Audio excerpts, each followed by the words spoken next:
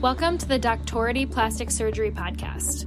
My name is Jenna, and in this series, I'll be speaking to plastic surgery residents and giving you an inside look at what it's like to train at their institution. We'll discuss the logistics, the leadership, and the lifestyle of a plastics resident at their program. Today, I'm speaking with Dr. John Smetona, who's a chief resident at Yale University in New Haven, Connecticut. John is originally from Cleveland, Ohio. He completed college at Case Western Reserve University and medical school at Northwestern University. He's interested in craniofacial surgery and will be starting his fellowship at the University of Pittsburgh this summer.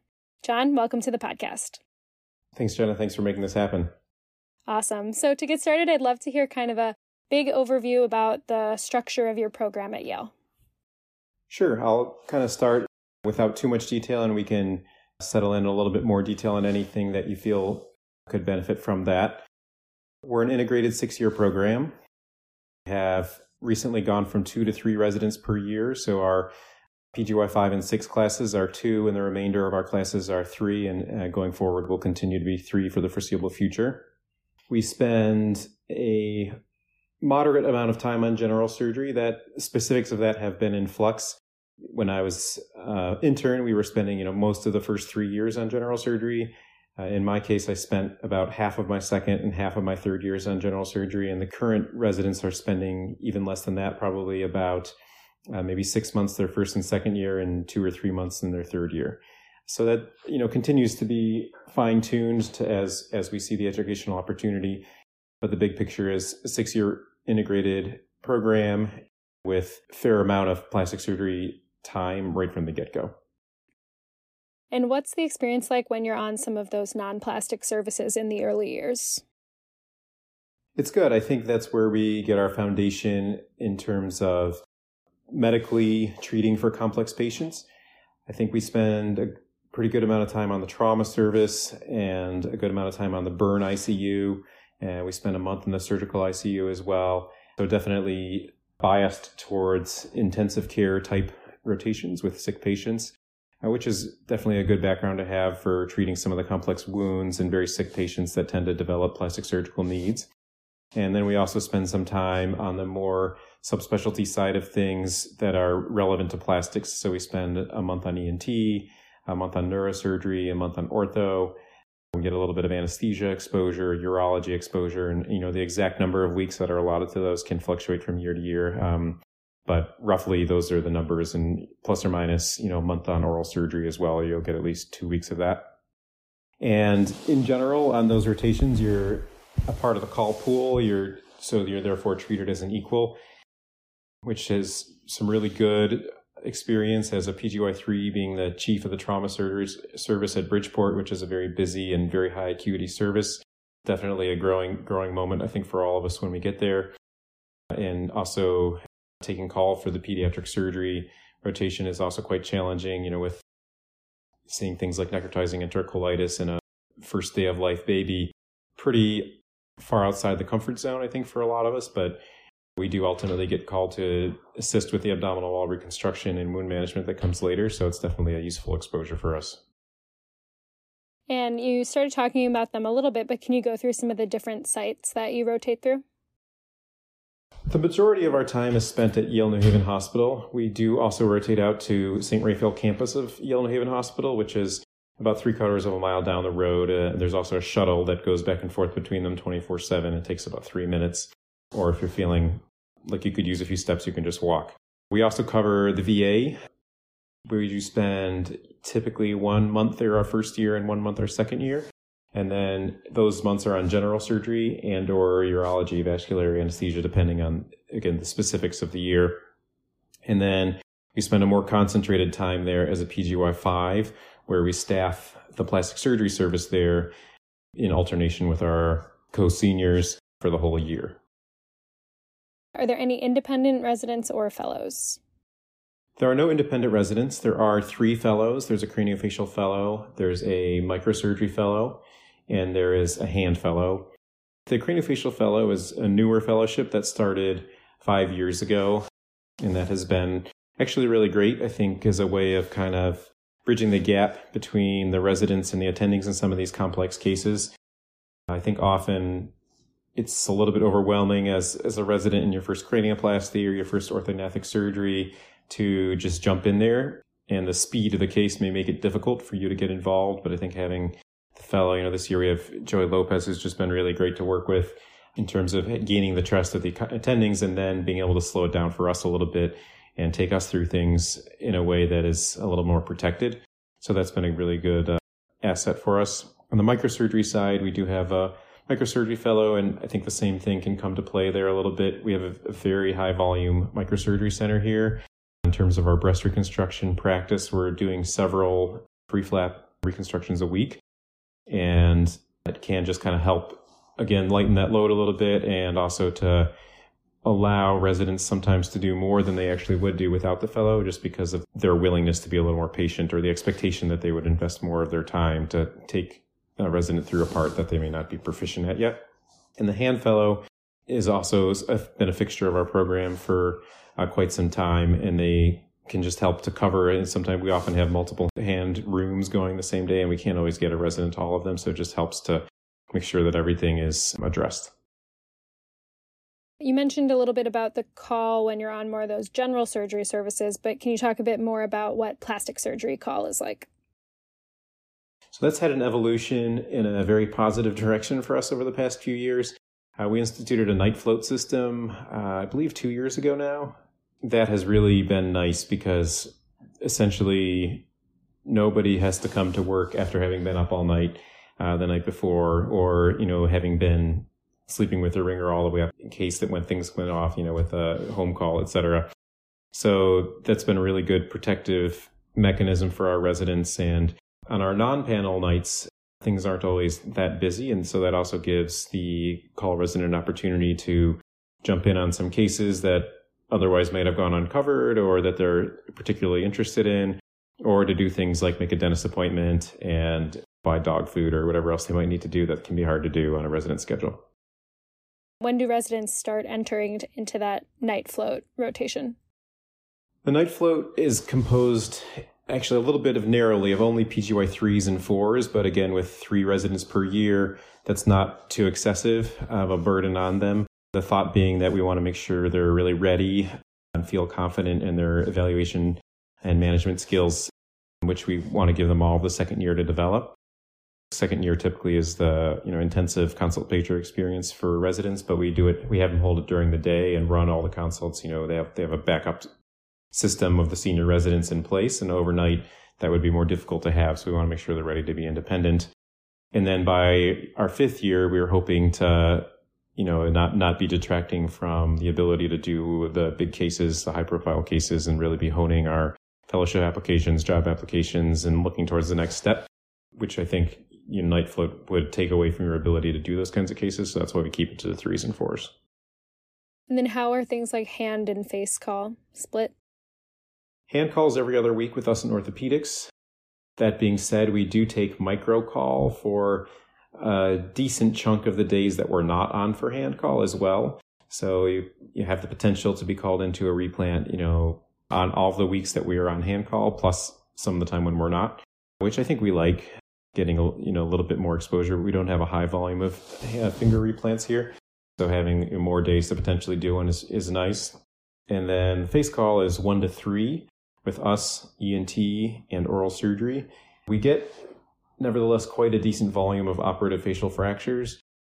We've actually had 4 pan-facial fractures come our way this year, which is really a very high number for any center in a year, even if you're taking 100% of the call. So that's been good for us, and we've had a large number of mandible fractures, ZMCs, nasal bone fractures, all the rest of that you kind of would expect with a craniofacial trauma.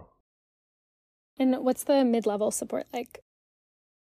The mid-level support is excellent. We have typically 3 inpatient PAs and a couple of outpatient PAs. The outpatient PAs are extremely proficient at fast-tracking things in clinic. The inpatient PAs are also extremely proficient at running the service. Many of them have been here longer than any of the residents and know not only how to evaluate patients, but attending preferences on very specific things. And so they really make things smooth for the patients, for the attendings, and for the residents. And I can't say enough how lucky we are to the machine just runs so well. with their help. Overnight, it's pretty much just the residents in terms of handling call, and as well as with the consult pager is typically a resident issue. There was a recent move to hire a wound PA. We had a wound PA. He just left, and so that, pending his replacement, we'll see what the next role for that is. And there was some discussion as well of having the PAs help offload some of the consult burden. But as of right now, new consults are a resident service. Is there any opportunity for electives in the later years, and either ones you can take at your institution or ones you can go away for? I think our elective experience is as good as or better than any other program in the country. We have 3 months of elective in our 5th year, which you are allowed to leave for. And actually, it's ACGME regulation that you're not allowed to leave your institution for more than 3 months of training, which is why we cap it at 3. So for any of those 3 months, you can go wherever you want. I personally went internationally as well as within the country to see places that I was interested in potentially thinking about for fellowship.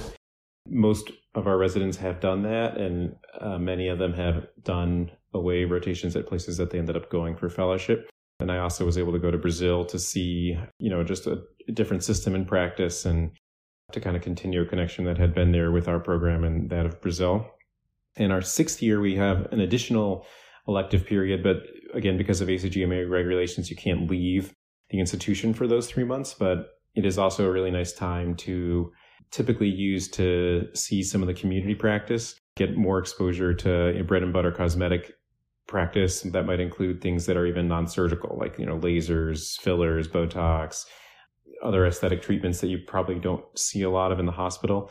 Can be used in other ways as well. I actually spent a month of my time on the ENT service because I was interested in craniofacial surgery. So I was able to go on their head and neck microsurgical reconstructive team and do some fibula flaps, scapula flaps with them. And that was also a bunch of neck dissections and parotidectomies. That was a really rich experience for me as well. But again, just having that flexibility it's really unusual to have as much elective time as we do. It's very easy. You don't have to request it. It just is given to you. So I think that's a real asset of the program. And so it sounds like, you were able to go abroad. Tell me a little bit more about, what kind of international opportunities are available. I guess there are a couple different categories of international opportunities. One would be mission trips. So there's a annual hand trip that one of our attendings has hosted for 20 plus years. Last year was actually the first year in all that history that it didn't happen because of COVID. This upcoming year, it may also not be able to happen, unfortunately, but I think hopefully the following year it'll be back on its feet. That's Dr. Thompson. He's been leading this for a very long time, and he's very good at making it run in a way that is sound, both for the community that we're seeing and for the people who are learning along the way, and to make sure that, we try to go back to the same place year after year and establish follow-up so that some of the concerns with, mission type work are not coming to bear. The other avenue of international experience is through our elective time. And, I went to Brazil. The year before, someone went to Paris. And that same year that I went to Brazil, my co-resident actually set up a rotation in Spain with Del Pinyal, who all of Europe perhaps refers to him for complex digital reconstruction. He has a huge volume of toe to thumb transfers, et cetera. That actually got canceled by COVID as well. But it's quite readily available. And in general, actually, is surprisingly easy to set up. I think institutions are excited to have someone from Yale come visit them and to maintain a, kind of a network of communication. And Dr. Persing, who's been here for so long, recognizes the importance of that and really values it as well, and has himself gone to great lengths to maintain those connections, which has made it really easy for our residents to land places hit the ground running without having to just kind of cross too much red tape or have a difficult time getting into the operating room. You discussed a bit how you can have some additional cosmetic experience in those elective months, but can you tell me more about where you get that cosmetic exposure, like over the course of training, and if you have anything like a resident cosmetic clinic? It comes in a few different avenues. This is another strength of our program, that we start our resident cosmetic clinic actually in our 4th year. So you have a couple months of that time in your 4th year, and then you come back to it in your 6th year. And I think 4th year is pretty early to be getting exposed to that sort of thing. And I know for myself, it was almost overwhelming sometimes to have these patients come in and ask for something that I basically had never heard of. But, Dr. Persing being there was really helpful in terms of orienting me to the possibilities, and then, just being as instructive as he needed to be to help me feel confident. So we have quite a bit of resident cosmetic time, and I've done a pretty decent number of cases through it that have been really helpful for me. The other way that you will get cosmetic experience is just by whatever comes through the operating room schedule, which typically is much lower volume than our reconstructive cases, but we do actually a huge volume of rhinoplasty here. I don't have the numbers on this, but I would bet that we do far more rhinoplasty than any other program that's like actually happening at our main campus and is by protocol always covered by residents. Dr. Steinbacher here does probably in the area of 100 rhinoplasties a year at the main hospital, and I think I did 3 months of plastic surgery sub-Is, and I scrubbed into maybe 2 rhinoplasties. He's doing several a week. So that's a really exceptional thing to have access to. And we also do a very high volume of orthognathic surgery, which is not strictly cosmetic, but does have a cosmetic element, particularly with the genioplasties that are almost always a part of them. And we do probably 1 to 2 of those a week. Also a very unusual feature of the program. Otherwise, the remainder of our cosmetic experience is probably pretty typical of what other programs have. And you'll get your occasional blepharoplasties, facelifts, but not a torrential volume like we have of the other things. And if you really want to feel comfortable with them, I think it does make sense to seek them out. And your opportunities for that would be one during the night float weeks that you have as a 3rd and 4th year. If things are slow overnight, the day is yours to do what you want with. And so that can be a good opportunity to go there, especially because they're usually not covered by residents. We don't have enough bodies that are often happening at surgeons' own surgery centers, whatnot. And so we can't routinely cover that. And finally, with your potentially up to 6 months of elective time, you could be doing only cosmetic cases if that was your focal point of your interest. So there's plenty of opportunity to develop that experience if it's something that is important to the trainee. And what's your experience like with gender affirmation surgery? We have a very robust top surgery program here. We had a bottom surgery program, which is on hold because the urologist that we were working with has stopped treating that population. So we are in need of a reboot there. And that is something that is a key point of interest. Hopefully, as the COVID restrictions on hiring loosen, we'll be able to build that up again. And our facial feminization program is picking up pretty nicely, actually. We've started to have a pretty decent volume of cases there. Certainly more than 1 a month at this point, which is pretty good. But our top surgery is definitely the highest volume. I think we're probably doing several per week. How would you say that your program manages resident autonomy through the years? I think it's done very well. I think the first thing that I noticed about the program here is that the culture is the selling point. I think it's a very warm and respectful and supportive culture. And I think autonomy kind of grows from within that in a natural way as you progress. Typically your second year, you're a lot of times pretty distracted by the consult pager, so you may not be getting to take a lead role in big cases, but I think by 3rd and 4th years, that's happening a lot more. In your 5th year at the VA, you're pretty much the attending. The attendings there make a point as much as possible to essentially just retract for you. A lot of the cases are a little bit simpler, and they do lend themselves well to that. It's a place where you don't get there until you're pretty senior, pretty experienced, and so it's been really good for that. And then you come back to the main campus as a chief, PGY 6, and at that point, attendings by and large expect to be able to hand you the instruments and just be there as needed for most things. There's some things that's not as quite fully the case. In some of the deeps, there's attendings still going to be there to kind of guide and keep things moving on, just so the patient's not on the table for 20 hours. But by and large, I think the autonomy is kind of comes pretty seamlessly from the operative experience that we have, and I think people are pretty happy. And what's the research experience like? So starting in your PGY2 year, you have a requirement to publish 1 scholarly work per year. In the first year, that is not required. We have a research day once a year, and residents are all expected to present. Actually, one really nice thing is that day is supported by a grant from a donor who is a former graduate of the program, and the best resident research in the clinical and basic science arenas wins a financial prize, which is always a nice motivation. And if your time is constrained, so is that of everyone else. So it's a pretty level playing field. It feels possible to win. So that's a nice thing that we do.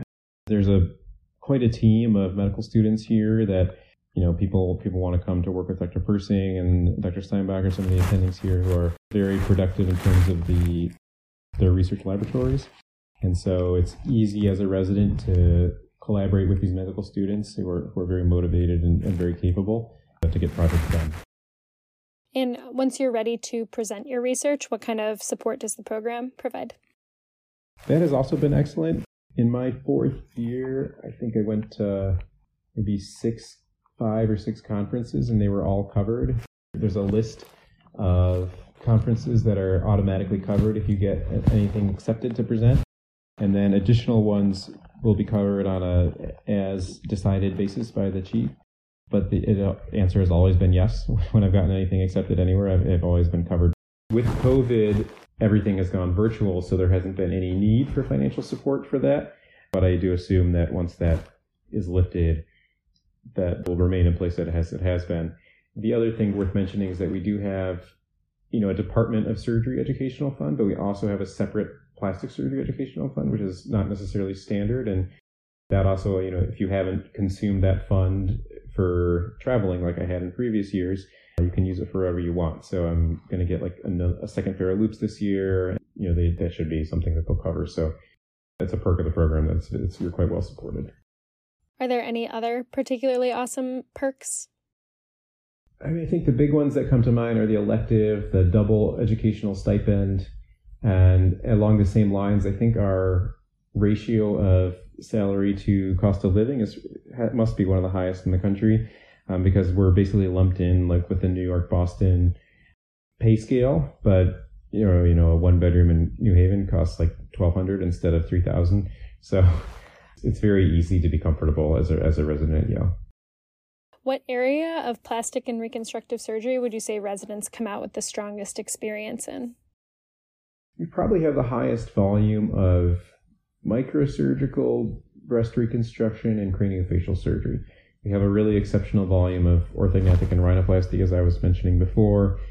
Dr. Persing is one of the fathers of really craniofacial surgery and the approach to cranioplasty, and has really shaped that and built that program here. We do quite a few cranioplasties and a moderate volume of cleft lip and palate as well. So I think craniofacial is really an asset here, and that's certainly played a big role in my own interest and ability to pursue that. Having that support from mentors within the field and that body of research work to be able to participate in rather than having to try to build something from the ground up was really helpful in terms of honing my application. And then we have a very high volume of breast reconstruction, so I think anybody interested in micro should have more than adequate opportunity to really do tons of microsurgery here. Almost every day you could probably be doing a flap if you wanted to. Those are the most unique elements of our training, the most strong. What are some of the changes you've seen, for the positive or for the negative, over your course there? As all programs do, ours has evolved surprisingly rapidly, actually. In the course of my time here, it's gone from 2 residents to 3 residents a year. We've instituted a night float. The call structure has become much less demanding. We've decreased the amount of time we're spending on general surgery and have increased the presence of more senior residents on the main service, because that's where most of the complex cases are. So actually the program looks quite different than it did even 3-4 years ago, but I think that's a good thing, and it reflects the willingness of the program leadership to accept suggestions from the residents. All of these changes were made at the suggestion of the residents. I'm kind of seeing, between ourselves what was possible, what needed to happen, what needed to change. And I think they've all been really, really positive changes, even though, maybe 5-6 years ago they wouldn't have been. So I think that willingness of the program leadership to allow resident-driven change is a really big asset of our program as well. And how would you improve your program even further? Going forward, I think, I'd like to see us get back into the gender-affirming surgery realm for sure. One thing that's been floated for a while is having a joint hand program with ortho, and I think that's something a lot of programs are interested in. I think, one of the potential upsides of that is being taken out of your comfort zone a little bit, or having to justify your thought process to an attending that doesn't necessarily share the same background or pattern of thinking that some of your own attendings do. So I think that could be an asset for us. I don't see a lot of weaknesses. I think the one thing we could maybe do more of would be also just complex free flaps for indications other than breast reconstruction. We do some of those, but I don't think we do a particularly high volume of them. We don't have a face transplant program, so we're not kind of harvesting that. And yeah, I think lower extremity or other, fibula for Vanderbilt or that sort of thing. We do some, but not a particularly high volume. Now to circle back to what you were talking about a moment ago, I'd love to hear more about your program leadership. So there is going to be some change coming. I think as people go around, they'll probably realize that whether or not it's advertised, that is the case at many places. If you look at the number of chair changes there have been over the last few years, and there will be more for sure coming in the next few years. And one of the places where that's going to happen is here. Dr. Persing has announced that he's stepping down in June. He's actually planning to retire at the end of that month. We're going to have a new chair. There's been an active search. We don't know yet the result of that search, but we're going to have a new chairperson. So that is one thing that obviously will bring some degree of change with it. I do think the culture of the program and the number of faculty that are busily and productively engaged is going to ensure some level of continuity, but there will be change there. On the program director level, Dr. Shaw has been the program director for the past 5 years or so. He's very, very approachable and very dedicated to his job and very interested in protecting the residents. He's been a real asset to us in terms of also facilitating the programmatic changes we wanted to make. He was huge in rolling out a really nice curriculum quickly for us during COVID to make sure that time wasn't lost. He's been our program director for some time, and I don't see that changing anytime in the near future. And what kind of a role do residents play in department decision-making? So like picking new residents or involved with the chair search or faculty hiring? I think our involvement in all those things is excellent. We actually, the PGY5s actually get a vote that equals the faculty votes in terms of ranking applicants, which I think is a really unique thing to sit at the table, and actually all the residents sit at the table at the ranking meeting and are privy to the way that attendings are thinking about evaluating these people. And that is, I think, really special about this place. Residents also interview all of the fellowship applicants and also have an equal vote in terms of how they'll be ranked. And so that really gives you a sense of agency. And the resident that does that is usually the resident who will be a chief when the fellow is going to be there. So you basically get to pick what fellow you're going to work with to some extent as a chief. So that's been nice. And in the chair selection process, we also had a role. We also interviewed all of the candidates and submitted rank lists for them. And I'm not sure what weight our votes were given as compared to the search committee, but I thought it was cool that we were involved like that. Now, can you tell me a bit about the relationships amongst the residents? I think they're good. I think we right now have a really nice situation where many of us are friends aside from work too. And I think that really helps things kind of flow nicely at work in terms of people's willingness to help each other and share the load a little bit. COVID has unfortunately put a damper on that a little bit where, it's not necessarily appropriate for groups of residents to be hanging out all the time. And so that has scaled back quite a bit. But now that many of us are vaccinated and hopefully I think some changes in what's socially appropriate will be coming, that can get back to what it was a little bit. And we're all looking forward to that. What are some qualities of a resident who would fit well in your program? We'd be looking for someone who, first of all, is a good team player. That's probably something that every program would say. We want to make sure that somebody is interested in pulling their weight and hopefully helping their fellow as well. Obviously, they need to be capable intellectually, academically, to keep up with the demands of work, which at times can be significant. And hopefully a friendly, enjoyable person to be around. And the thing that really would make someone stand out the most, if they have all those things, is someone who is really, we think, is going to be a leader in the field, someone who demonstrates unusual ability to solve problems through research or to bring advocacy to the table for patients who need it the most. That would probably put someone over the top. But I think that kind of baseline of those other things would make someone a good fit for us. Does your division or your department have any experience with IMGs or non-traditional residents? Department of Surgery at Yale is very supportive of IMGs. We have a significant number of them in the general surgery department. I'm not specifically aware whether any of the current plastic surgery residents are IMGs, but I know that since we are part of the department, that certainly is something that would be supported. We actually have had experience with even undocumented individuals becoming residents here, and Yale is one of the few institutions that has the legal backing and support to handle that. And I think that's a pretty special thing that they do. New Haven, as you may or may not be aware, is a sanctuary city, actually, and I think that environment very much extends to the hospital in terms of the way it protects its workers and welcomes everybody. And now a little bit about how residents live in New Haven. So do most own or rent? That has fluctuated over the course of my time. I think right now almost everyone's renting. There happen to be a good number of single people who are living downtown and renting. When I was a more junior resident, a bunch of people were married with kids living, 10, 20, 30 minutes outside of town with a house that they owned. And those options are both readily available. And I think it really just depends on people's preferences and their, living arrangements that fit their lifestyle given, partnership and children. What are the maternity and paternity benefits like? So I haven't looked into that myself because it hasn't been particularly relevant for me personally, but I think maternity leave is a ACGME standardized thing that has recently been increased. Sure. I guess more like the culture of support for residents who are interested in starting families.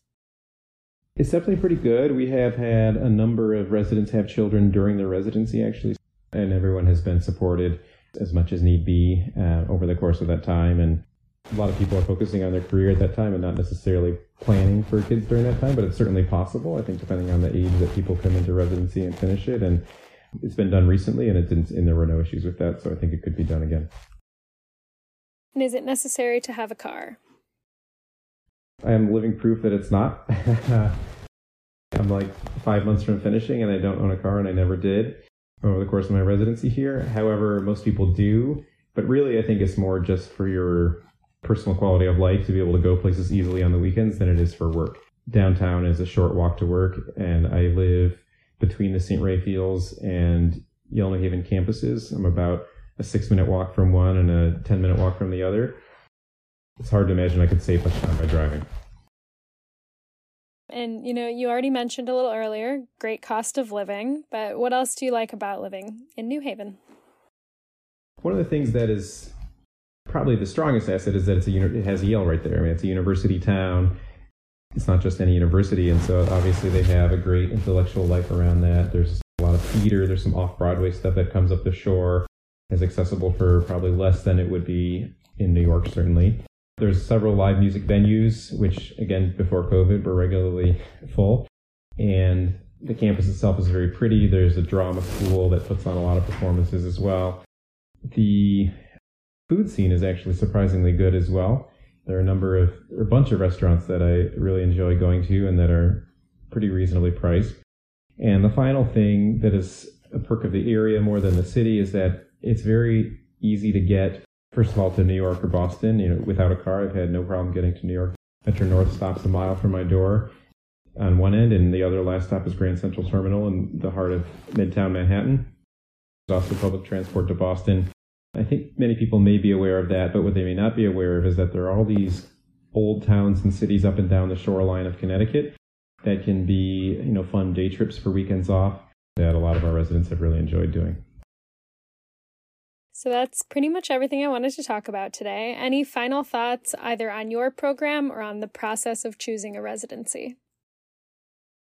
I think the process is difficult, but people should trust their gut. I think you'll often get a kind of a feeling for what a program is like over the course of talking to people, and that is what I got from here, was a really positive culture, and I came here and that's completely lived out to be the case. And I think especially in this time of Zoom and it being more difficult to get boots on the ground, I think people should be somewhat reassured that their instincts are still probably true. And I think the selling points of Yale are that it's a very warm, supportive environment, and it's been flexible, adapting to the changes that have come, and it's in a continuous way. And hopefully we'll see 3 more of us next year. In the meantime, how can interested students find out more? We do have an Instagram, Yale Plastic Surgery. It's kind of just taking off. We have a website. You can see, prior graduates as well as some basic information about the program.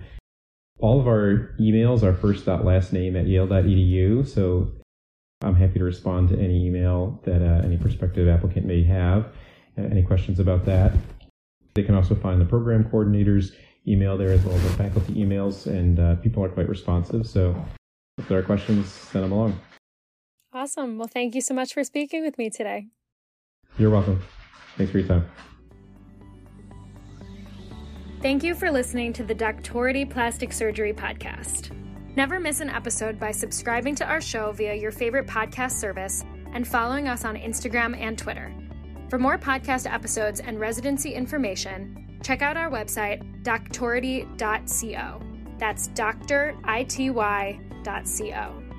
We love feedback from listeners, so please contact us through the website or through social media with your questions or suggestions.